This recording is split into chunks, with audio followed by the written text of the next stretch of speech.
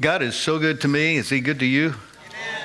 Sometimes I don't see his goodness right then, but if I wait a while and look back, I can see just how good God is, how much he loves me, and in spite of my own stubbornness, he's always gracious. We're in a series, and we're at part number 4 this morning, where we're looking at things that happened in Jesus' life that amazed people. He's absolutely an amazing God as we see him work in our lives. And this story is in Mark chapter 12. If you brought your Bible, I'd encourage you to turn there with me. We're going to read through the story first, and then we're going to come back and interpret it from 5 different perspectives, 5 different facets of this one story. We're going to start in verse 13, to where our story begins, but so we can get a context, let's read verse 12 first. Then the chief priests, the teachers of the law, and the elders looked for a way to arrest him, because they knew he had spoken the parable against them. But they were afraid of the crowd, so they left him and went away. You see, they wanted to silence Jesus, but they were afraid if they tried to do that, there'd be resistance from the crowd. And pleasing the people was really important to them. So they didn't do anything. They wanted to think about it. They wanted to process it and come up with a workable strategy. That's where our story begins as we start in verse 13. Later, they sent some of the Pharisees and Herodians to Jesus to catch him in his words. They came to him and said, "Teacher, we know that you are a man of integrity. You aren't swayed by others because you pay no attention to who they are. But you teach the way of God in accordance with the truth. Is it right to pay the imperial tax to Caesar or not? Should we pay or shouldn't we?" But Jesus knew their hypocrisy. "Why are you trying to trap me?" he said. "Bring me a denarius and let me look at it." They brought the coin, and he asked them, "Whose image is this, and whose inscription?" "Caesar's," they replied. Then Jesus said to them, "Give back to Caesar what is Caesar's, and to God what is God's." And they were amazed at him. They were amazed that he had this response. And the whole story is amazing if we understand it, if we kind of dig a little deeper and read between the lines and try to understand what's really happening here. Because God is a creative God. Yes. You know, God's the one who created everything we see. And just about this time of year, we like to drive out through the countryside and take a look at what God's created. You know, all this beautiful color, it's all a part of the death process. Those leaves are dying. Stop and think about it. But if they don't die, there won't be another spring with more fruit on it. So we live in these cycles, these seasons of death and life, defeat and victory, failure and success. We all go through them in our lifetime. And we're a fool to stop on the down part of it. We got to keep going because there's another upside. So I want to look at this story we just read from 5 perspectives. Here's the first one. Creative icebreakers. Now, the Pharisees and the Herodians came to Jesus with a trick, with a trap. They're trying to catch him in his words. But before they get to the trap, they kind of have to set it up. You know, you're never going to catch a mouse if you don't set the trap. So they come to him to set the trap. And they said 3 things to him. Very creative icebreakers. The first thing is, "You are a man of integrity." You see, they're putting a little butter on. They're trying to smooth it out. They're setting the trap. You're a man of integrity. Is that true of Jesus? Absolutely. Now, integrity doesn't just mean you keep your word. Integrity has to do with the solidness of your character. Even in the testing time, we talk about integrity of the wood. What does that mean? It means it doesn't have any knot holes in it, doesn't have any splits or cracks in it. It's all together. It's got it together. A man or a woman of integrity is a man or a woman who has it together. And yes, you've been through some tough times, but you've recovered from the tough times and you got it together. You know what you believe, you know who you are, and you stand on that. That's integrity. And that's where Jesus was. He knew who he was. He knew what he was here to do, and he didn't let anything distract him. He was a man of integrity. Men and women of integrity do it right the first time. Henry Wadsworth Longfellow says, it takes less time to do something right than to explain why you did it wrong. Good point there. Just do it right the first time. Quit trying to cut corners. That's what integrity is. They're trying to boost his ego. In Proverbs 10:9, I think we have that scripture. Yeah. It says, whoever walks in integrity walks securely. But whoever takes crooked paths will be found out.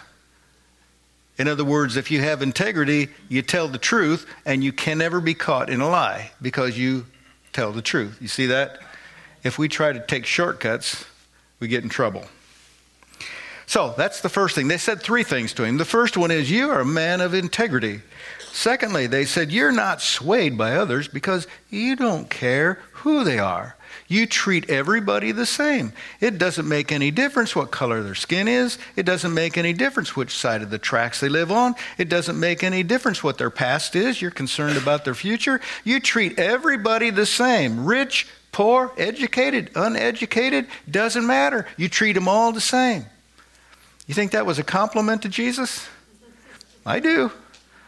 I want to be that kind of person. I want to treat everybody the same. No matter what their past is, I want to look to the future and what the future can be. He's not a respecter of persons. And then they said a third thing about him as their icebreaker. They said, you teach the way of God. That's great. They didn't say you teach about God. They said you teach the way of God. You see, God has a way of doing things. And he teaches the way of God. They recognize this. Now, none of that really mattered to them because they came to catch him in his words. They came to trap him. But they start out by buttering him up, by setting him up, saying all these positive things. You know, we do that in our world today. You know, if you're going to ask somebody a favor, first thing you want to do is butter them up a little bit. You know, you want to talk to them about what a nice guy they are.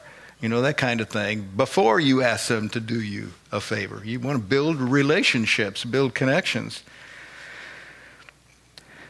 Now, before we move on to the next facet I want us to see, the icebreakers, I want us to look at Genesis 1:27, because this kind of fits in to creative icebreakers. So God created mankind in his own image. Remember that. He created mankind in his own image. In the image of God, he created them. Male and female, he created them. So did God, who did the creating, did he look like a male or did he look like a female?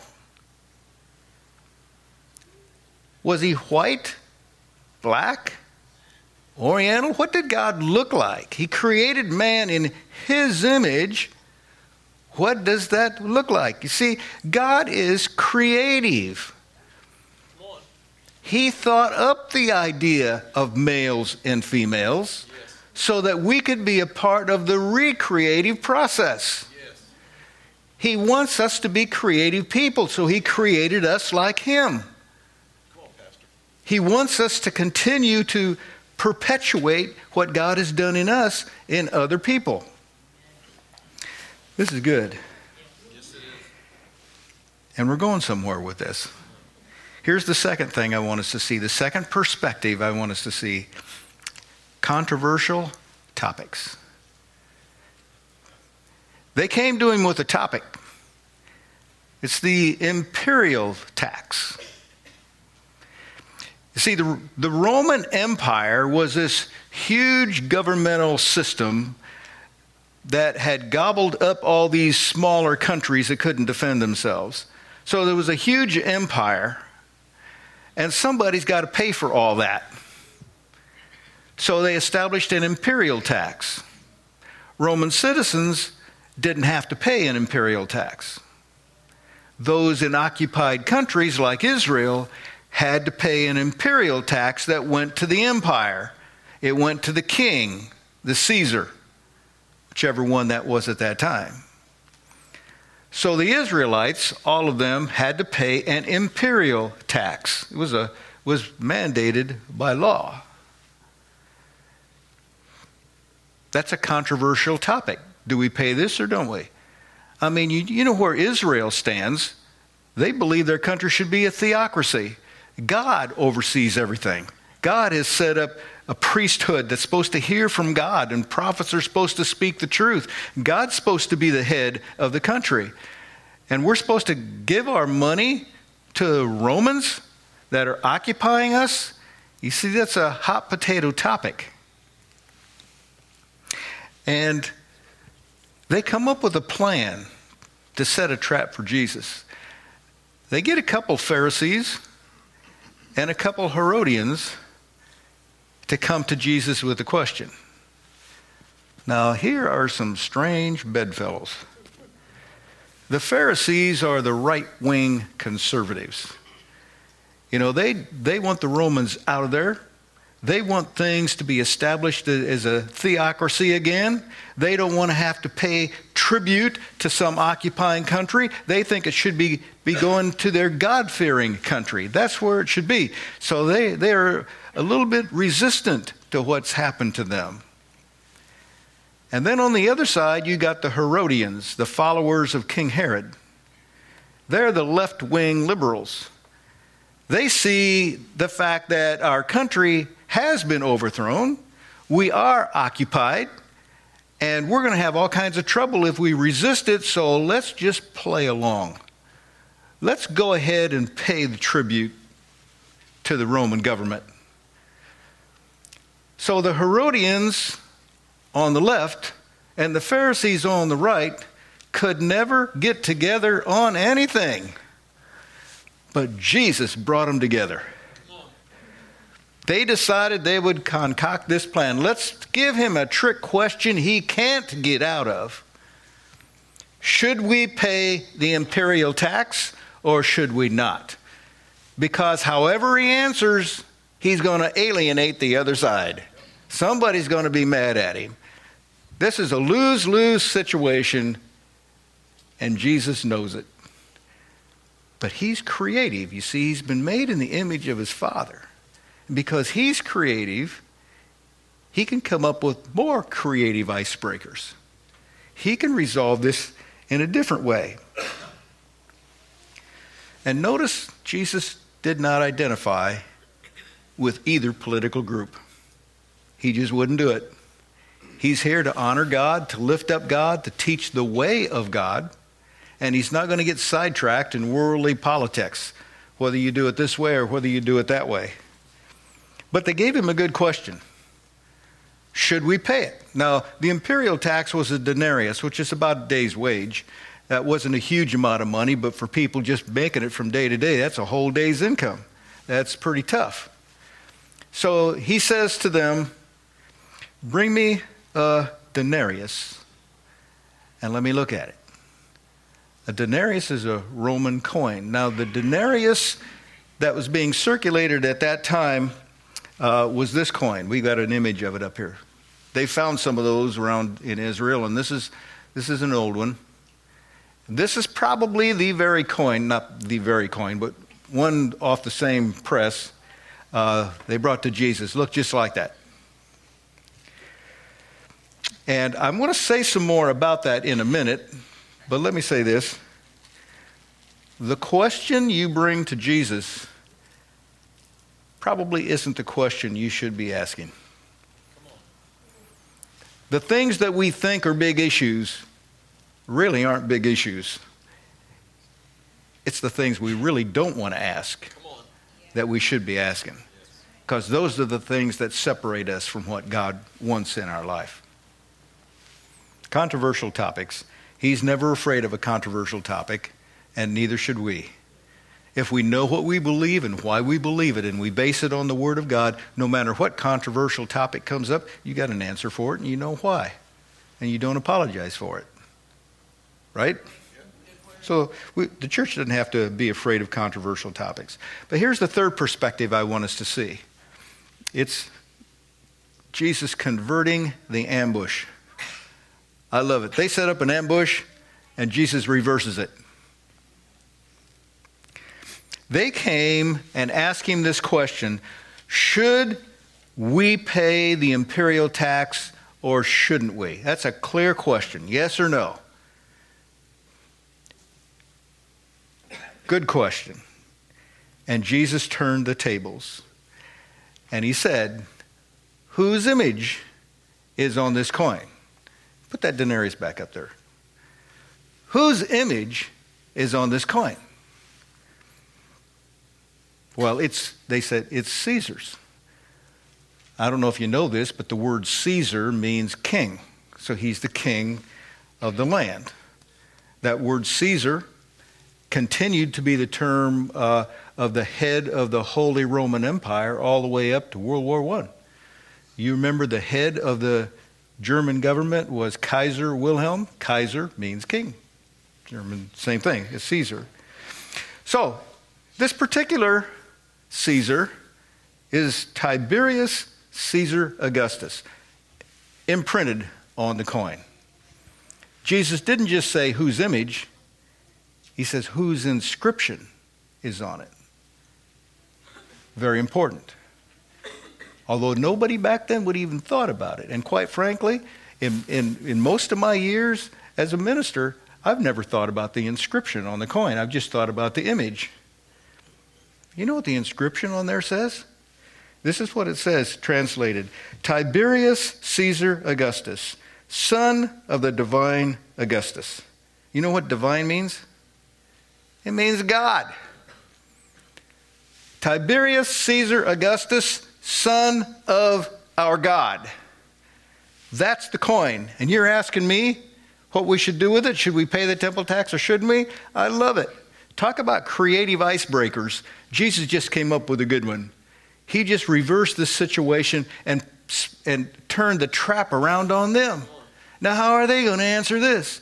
Neither the Pharisees nor the Herodians are going to recognize Tiberius Caesar Augustus as the Son of God. But that's what's on the coin that they're talking about giving. Jesus took that hot potato topic and just turned it right back around on them. And I expect him to do that again and again and again and again and again. 2 Peter chapter 1, verse 21 says, for prophecy, and we're talking here about converting the ambush, for prophecy never had its origin in the human will, that men sat down and wrote what they thought would be God's word to us. But prophets, though human, spoke from God as they were carried along by the Holy Spirit. I love that translation. It expresses what an anointing is real clearly. As they were carried along by the Holy Spirit. So they were hearing from God, and as they were writing, God kept speaking to them, and they just kept writing it down, and the anointing just kept flowing as they were carried along by the Spirit. You and I, we've got to be spiritual here. If we want to be spiritual people, we need to see that the Holy Spirit is carrying us along on a daily basis. And I shouldn't say that. I plan for my day, but my plan rarely works because other people have a plan for me. Other people call me up. I get things in the mail. I get emails, and I got to respond to this problem or that problem. I'm carried along by the Holy Spirit. But the wonderful thing is, it's kind of like grocery shopping. You take a cart down the aisles, and you come to the bread aisle, and you pick out the one you want. And you come to the cereal aisle, and you pick out the one you want. And you just fill your cart up with this and that as you get to it, as you go down the aisle. That's my life. God is carrying me along down the aisle, and I am picking up this and picking up that and discovering this and experiencing that. And not all of them are things I like. You know, you got to take what's good for you, not what tastes good. I don't know where I came up with that grocery cart illustration, but carried along. Here's the fourth thing, a new perspective. I want us to look at this from the story. And these are the clever solutions. Jesus came up with a clever solution here because he is the creative Son of God. And if you and I are creative sons and daughters of God, there ought to be some creative solutions coming out of us. New ideas. So shall we pay that tax or shall we not? And Jesus just says, give to Caesar what belongs to Caesar and give to God what belongs to God. Yes and yes. They couldn't catch him. He wiggled right out of that situation. Yes, give to Caesar. What does that mean? It means be a good citizen.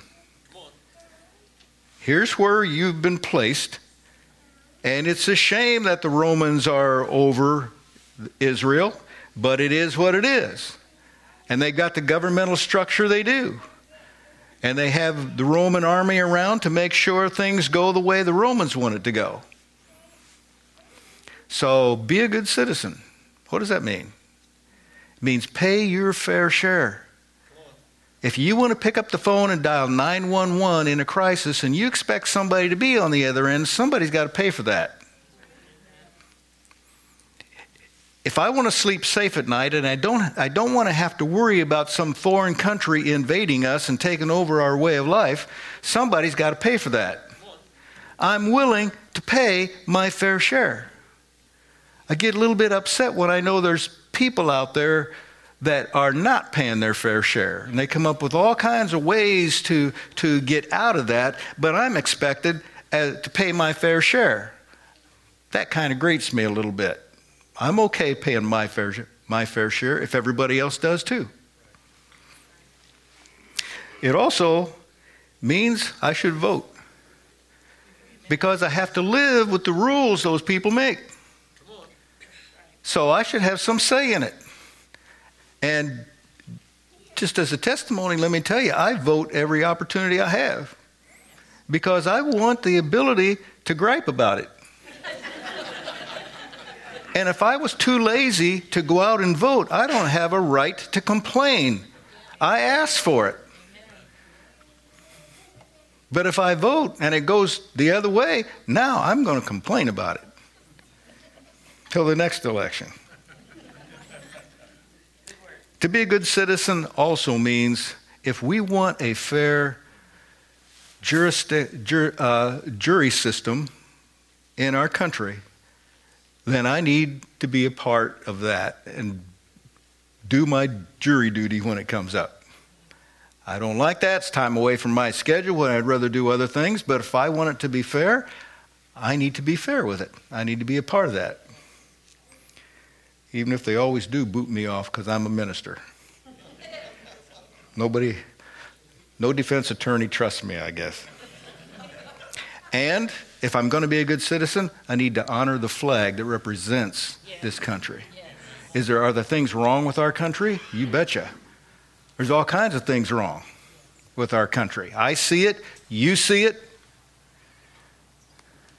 But that flag represents my country. I am not going to alienate myself from my country because I don't like something. I'm glad to be here. I would like to help make the world a better place. But it's a thrill to me to teach my grandkids when the flag comes past, you stand up and you put your hand over your heart. Trying to teach them something, get something in here. So he says, yes, give to Caesar what belongs to Caesar. And give to God what belongs to God at the same time. You don't have to make your mind up. You can live in this world while you recognize you live in the other dimension as well. In Luke chapter 6, verse 38, Jesus said it like this. Give, and it will be given to you. Good measure, pressed down, shaken together, and running over will be put into your bosom.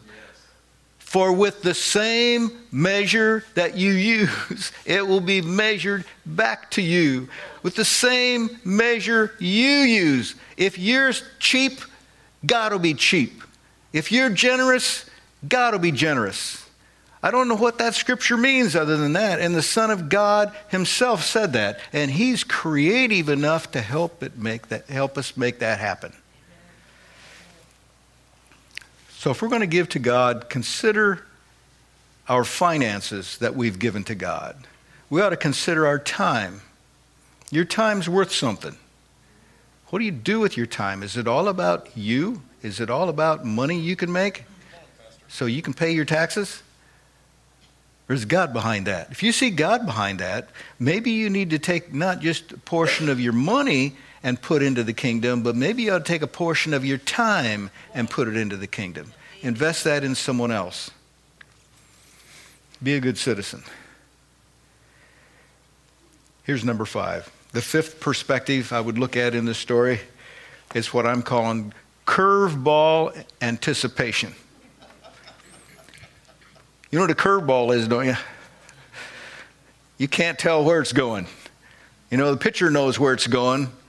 But if you're standing there on home plate with that bat up there and you're waiting for that ball to come across, you don't know if it's going to go a little bit high, a little bit low, a little bit inside, a little bit outside. You don't know. You just have to wait till it gets there and be ready.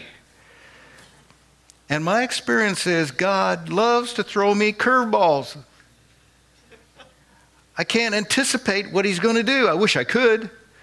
I wish I could stand up here and say, I'm going to prophesy this morning about something that's going to happen in our church. I wish I could do that. But God's throwing a curveball, and I'm not real sure what he's doing in our church.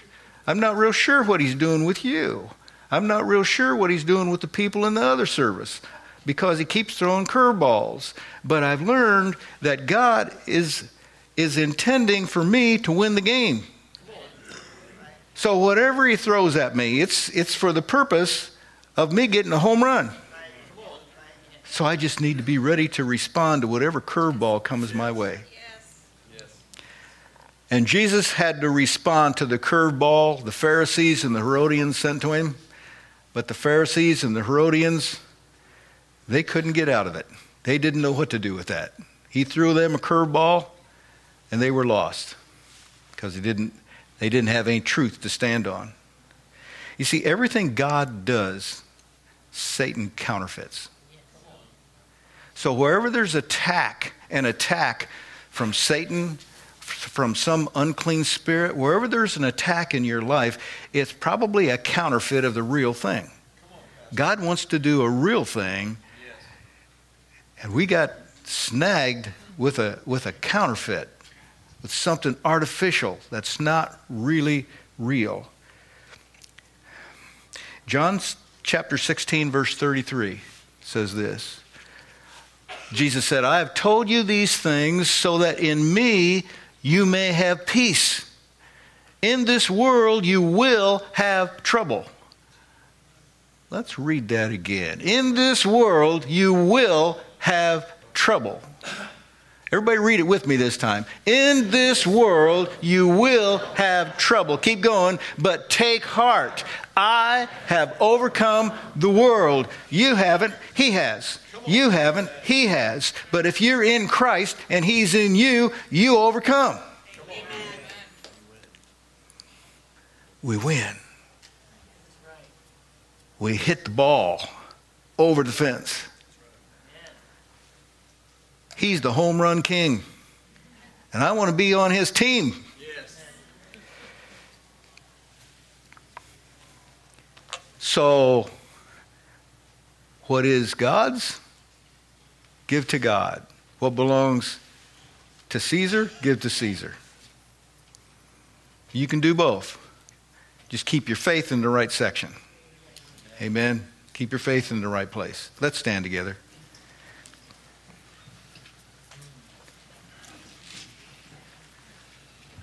God is creative.